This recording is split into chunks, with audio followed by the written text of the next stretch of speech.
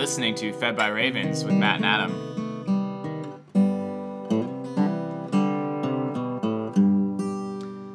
Good morning, Matt. Good morning, Adam. Welcome to day 361 and 362. You're listening to Fed by Ravens, where we have been continuing the oral tradition, basically talking through the story. We're not complete experts on every little thing, but we've been following the narrative. Right. And we couldn't possibly cover everything in the Bible. It's so rich, but we have been, I think, comprehending the story and seeing kind of the rhythm and the story of our own lives as we've been called into God's great story. So really happy, and I'm a little bit tired today, but I'm also so excited. This is the penultimate episode. 362. We're on day 362. Yes. And so tomorrow we will do, or not tomorrow, the next episode will cover 3 days. Yes. And that will conclude Fed by Ravens. And we will have a celebration before we start again in the year 2019. Great. Okay. I don't know if we'll... I don't know. Yeah, We'll figure it out. Let's just get to what We'll we keep do. you guys posted. What is the OT for today, bro? Our Old Testament for today is Nehemiah chapter 7, verse 4 through chapter 9. Woo! That's nice. Thanks, man. You've really improved. Well, one day I'll listen to all these and laugh to myself at all the mistakes I've made in guitar playing. You finally got it. Chapter- At day 362. No, I don't think so. Chapter 7, always a work in progress, Matt. Always the cycles and rhythms of life. Nehemiah, he really did it. So he set up his brothers as governors, and then God puts it on his heart to assemble all the people. Yes. So he wants to check out everyone's lineage, because again, this is their whole thing is they want to return back to the original idea that God had put into them 600 years ago when he led Joshua into the promised land, which is, this is a land for you, the people of Jacob. Is it really 600 years? Sometimes I just say those numbers. Yeah, it's been over 600 years at this Wow. point. So that's like double the United States history. Yeah. Or more. Yeah. So 600 years, we're going back, and so... And a big thing is we are the people of God, and it's through genealogy at this point, and we want to be able to trace our lineages back and understand like each tribe has its role and position. Because that was important to God. That was important to God. If we're going to do this again, we're going to do it right, and we're going to build it the way God built it, with his order and what's important to him. And so he ends up finding the list of records of the people that came back when Cyrus allowed everyone to go back, which was 90 years ago. Nice. And he finds the original records from that, and it's actually the same records that Ezra found and recorded. And so he just repeats the original list of exiles that returned back in the days of Cyrus. So here's what's fascinating in chapter 8. Nehemiah, recognizing, hey, I'm just the governor, calls Ezra. Yes. Ezra shows up and starts reading the book of the law of Moses. Now, most would agree this is basically he reads Deuteronomy, and he's reading the word of God for about 6 hours. Yes. And the people are standing around. But then I realized this is kind of a modern day preacher. Yes, it totally is. He's on a wooden platform. He's opening the scriptures in front of them, and then like the leaders are standing to his right and to his left. People are saying amen. They're lifting their hands. They're bowing down and worshiping. He's preaching. And the Levites are like explaining things. What a cool 6-hour church service. Yeah, so Let's do it. He's going through all of this, and it's like, again, it's right after they finish the walls. This is kind of like a big moment, like, this is done, now let's read what God has done for us. Let's remember. It wasn't just a build to build. It was for a purpose. This is just a part of it. And so as he's reading, and he's reading the law, and the law is hitting the people of Israel, and they are weeping. Totally weeping. And they have to say... And to the point where the Nehemiah and everyone, all the leaders are going, okay, there will be a time for weeping, but we're rejoicing in what God's done for us right now. It's a holy day. It's going to be a holiday. Get out the wine. Get out the lambs. We're going to have a feast. We're going to barbecue. And he says, the joy of the Lord is your strength. Yes. So I know you've just looked in a mirror and you've realized, wow, what a mess. And you're crying because you left all these great promises of God. But this is the day we're celebrating because those promises are back. And I just am hit by the reality that God's word moves our hearts. Yes. The word of God is what creates life in us. And so this is a holy day. I return to God's word.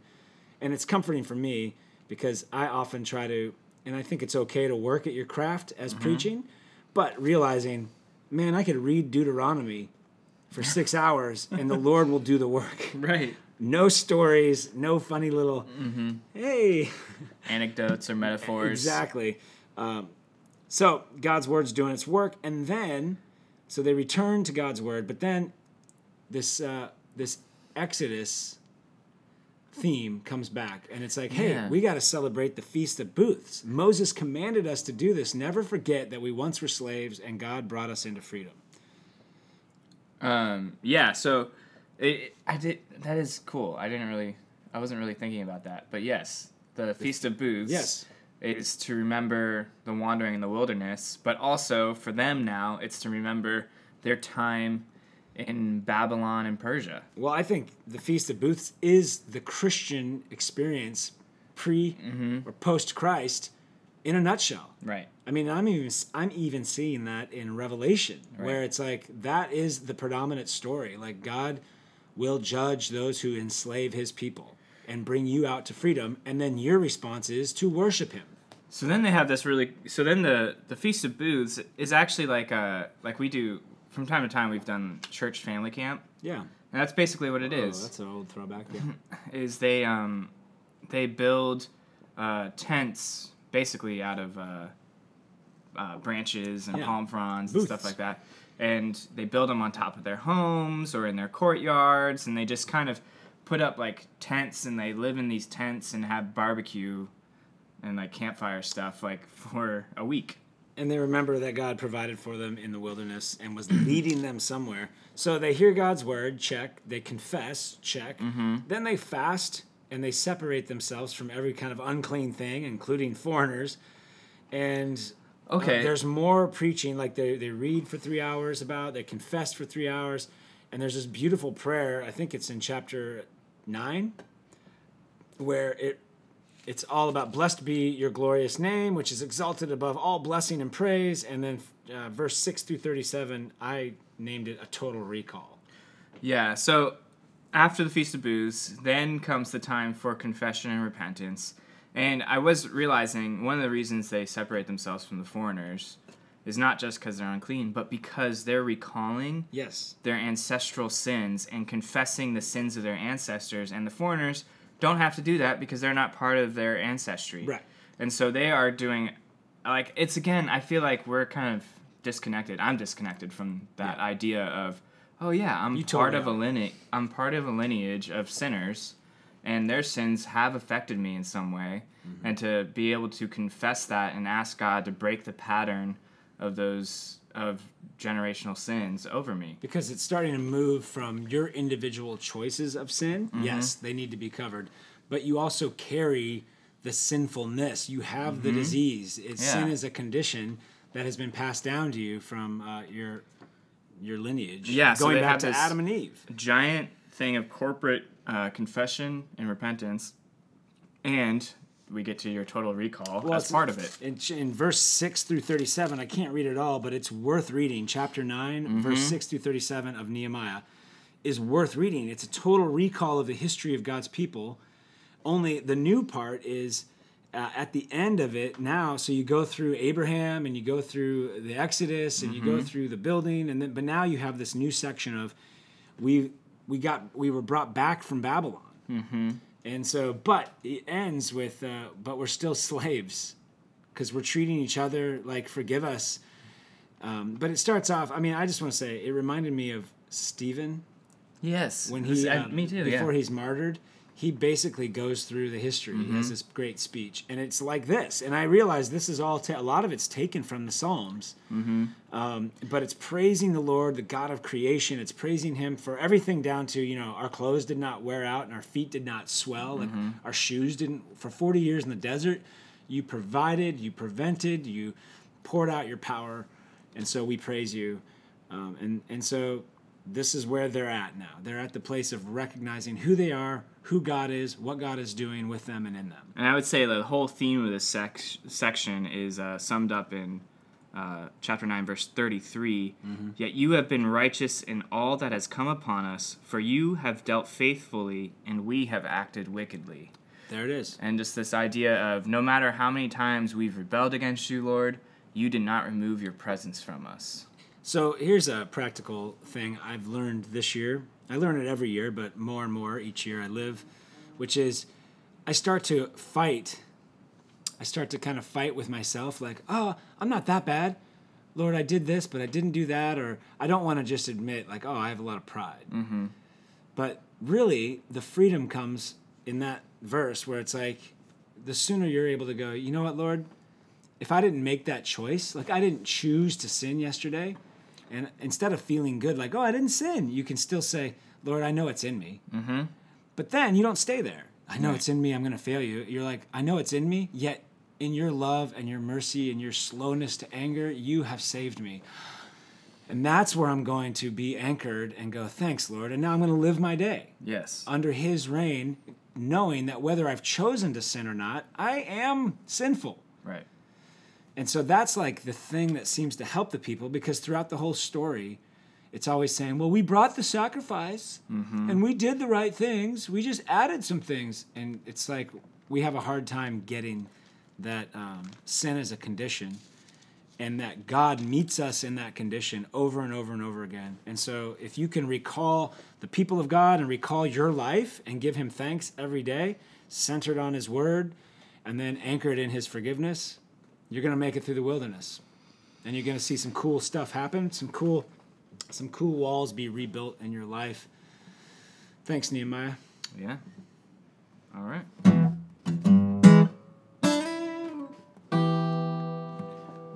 Our New Testament reading for today is Revelation, chapter 18, verse 17 through chapter 19. Well, Revelation. We are continuing, as you said, the Psalm of the anti-people of God, the anti-church. Yeah, so this is actually, well, we're going to finish, we're still in the middle of, I think chapter 19 gets us through the end of the fifth scene of the end times. And so we just had the great city of Babylon fall. Like she was basically, well, not even basically, straight up, symbolically, a harlot. And so we're finishing the psalm, of the people outside of the people of God finally mourn and repent of something, but not to God. No. They're mourning for the loss of their great city. They still won't repent, but they're so sad that their city is coming to an end, like being obliterated. It can't stand up against the righteousness and the fury of God. Right. And so then you have some great, so that's kind of the end of 18, but there is in chapter 18, verse 20, you see that remember the martyrs under the altar earlier? They cried out for vengeance, and the Lord said, hey, don't worry, I got this. Yeah. Well, now it's happening, and so rejoice over her, O heaven, and you saints and apostles and prophets, for God has given judgment for you against her. So it's starting to shift now from, we see the spiritual reality of what comes to all the people who look like they're prospering for doing evil. They are not. And so all the saints will rejoice. Then an angel took up a stone, like a millstone, and threw it in the sea, which is so interesting to me, because the sea is evil, right? It's chaotic. But the millstone, Jesus says, like, if you lead one of my little children astray, it's better for you to have a millstone tied around your neck. And cast into the sea. Into the sea. And so you can kind of see, like, Jesus, he said it once, and now it's actually part of the end times where the great city, the prostitute, and I believe, I don't know if is it this point too, Well, we'll get there. And then he Where the does beast- say the the beast- reason is because you've deceived all the nations by your sorcery. Yes. And he's like, you've led people astray, so I'm throwing you into the sea. It's the thing Jesus said. And then you have the total. It's just basically the end of the nations, all the nations who were deceived by the sorcery of the demonic and the beast. So it's all preparing and introducing a great celebration. So Yeah. I was thinking, it's like the destruction of your enemy. It's destruction for one side, but it's a total victory for the other side, right? Right. And so this is where we get our V-Day, Victory Day parades. Yeah, so 19 starts off with the celebration of the saints, finally crying out and celebrating that this day of judgment has finally arrived, because there needs to be judgment. Doesn't hallelujah mean like God saves? Uh-huh, I think so. So they're all singing out, hallelujah, God is saved. Mm-hmm. And this is like the Super Bowl parade for Right. the winning side. And the world was deceived, all the killed martyrs, all the innocent blood, all of that, all the oppression, all that stuff, now God has taken care of. Mm-hmm. And so rejoicing in heaven, this is the end of the fifth scene, and you have all the normal players come back. Mm-hmm. So we got the 24 elders, Yes. which, just to remind everybody, that's the 12 tribes, plus the 12 disciples that represent the people of God. the whole people of God before and after Christ. You have the four creatures, which the four corners of the earth. And if you remember back to like day one, Matt, day one of Fed by Ravens, we were talking about the characters of the story. Yes. The people of God, the earth, Yes. and the need for land and temple and all that stuff, and then God himself. And so you have that here at the beginning of chapter 19. All the people represented in the 24 elders, the four creatures are there, and then a voice from heaven, God himself, speaks. And it is, praise our God, all you his servants, you who fear him, small and great. And so basically the dinner bell is ringing, and we enter into a great scene which ties together a lot of things, the marriage supper of the Lamb. So as the prostitute is being destroyed, the woman, the church, is being beautified for her wedding day, Yes. being getting ready for now the great wedding feast that Jesus himself invited all to, but many refused and were too busy for it and pursuing after the other woman. So we have this marriage, this celebration supper of the church is finally with Christ. We are celebrating, and we are given the line, "Blessed are those who are invited to the marriage supper of the Lamb." And the angel who's with John says, "These are the true words of God." Oh, well, even before that, the imagery of that, what we're clothed with, Oh, yeah. the fine linen is the righteous deeds of the saints. Like we're cleansed, our wedding gown is put on us. And he says the righteous deeds of the saints, what you realize is this is the righteousness of Christ that has been promised to us, given to us. It's been told to us that you are covered in this righteousness. And so the deeds that he's referring to are your one deed, which was, God have mercy on me. Great. Now you're covered in the righteousness of Christ and ready to be married to me forever. And so the angel's telling him this. He worships the angel. He like falls down, and the angel's like, whoa, hey, we don't do that. We only worship God, which is like another theme throughout the scriptures. And then, yeah, that line that you said, the testimony of Jesus is the spirit of prophecy. So there's a beast who speaks false, and we see Jesus, the Word made flesh, dwelt among us, is the spirit of prophecy. He was telling us the truth. And you start to think like, basically we're betrothed to God right now. Our salvation is a betrothal. Yes. Like, yes. He is committed, and he said, will you marry me? And we've said yes. And now all the preparations are being made for this wedding day. So we're longing for a feast. So basically the marriage supper of the Lamb is a feast like the Lord's Supper. But the difference is the Lord's Supper, we eat a small little meal by faith.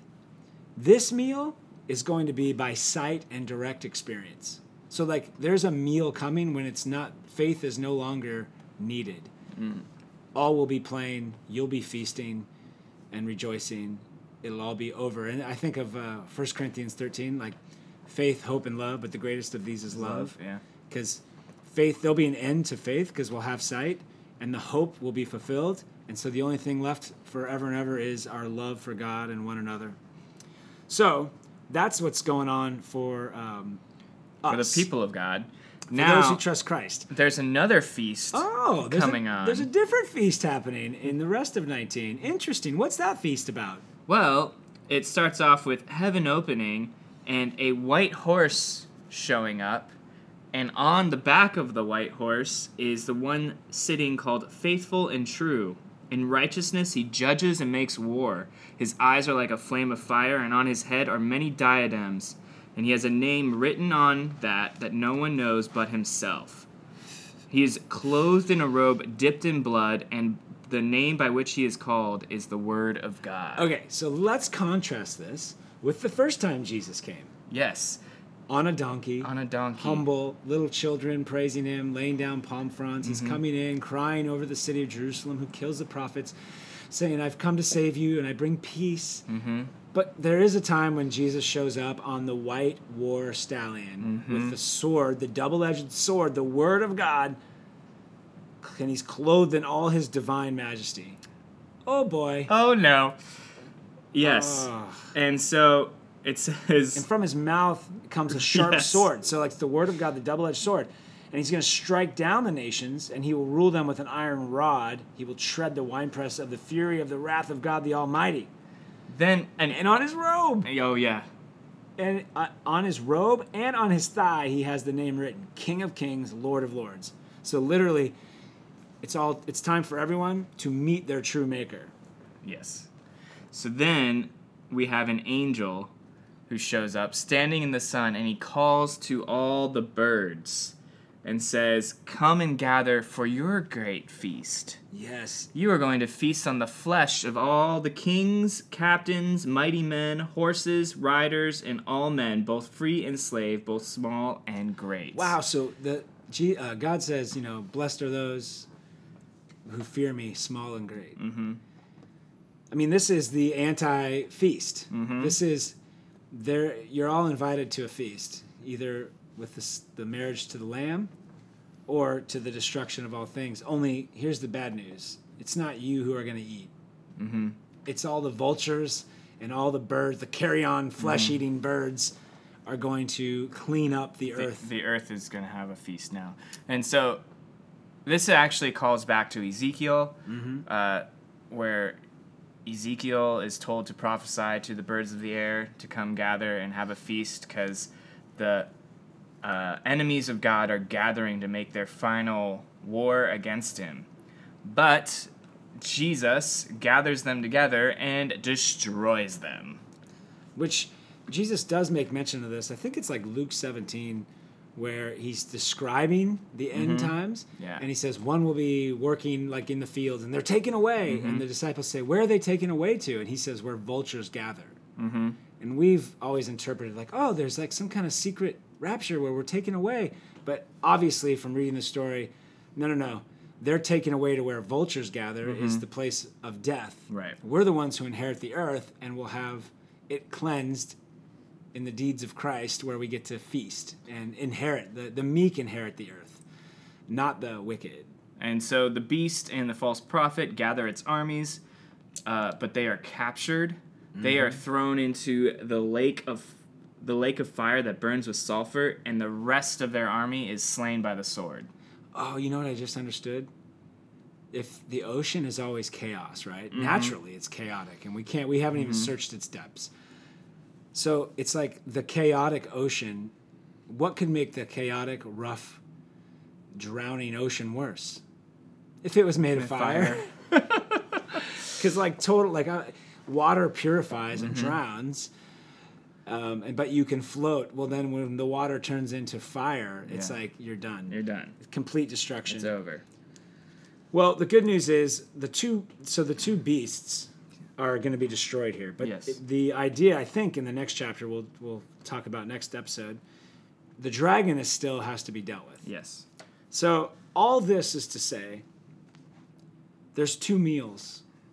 And for those of you who trust Christ and regularly attend the Lord's Supper, start to look at that as a great comfort. This is, every time we do the Lord's Supper together, Jesus says, as often as you gather, like try to do this, because it's a foretaste. It's reminding you of your hope and the surety that we are married to God. We are married to Christ. We are part of his body. We are one, and he's going to make it complete, not just by, it's not just by promise and faith forever. It's going to be made whole. So I just think when I was engaged, I have this, I'm going to get married in 6 months. I'm so excited, and we're making preparations, but we're not married yet. Right. And we shouldn't live and act like we're married yet. Because when that day comes, it's going to be amazing. We're actually going to be, it's not going to be just by faith. Like, you're still going to marry me, right? It's like we are married. And that's what's coming for the people of God. And so Revelation, once again, is a great comfort to those of us who are trusting Christ, both small and large, great and small. That's what I wanted to say. There you go. Not large. Large in power. Thanks, John. I'm getting less smooth the closer we get to the end. Our psalm for today is Psalm 148, verses 7 through 14. Praise the Lord from the earth, you great sea creatures and all deeps, fire and hail, snow and mist, a stormy wind, fulfilling his word. Mountains and all hills, fruit trees and all cedars, beasts and all livestock, creeping things and flying birds. Kings of the earth and all peoples, princes and rulers of the earth, young men and maidens together, old men and children. Let them praise the name of the Lord, for his name alone is exalted. His majesty is above earth and heaven. He has raised up a horn for his people, praise for all his saints, for the people of Israel who are near to him. Praise the Lord.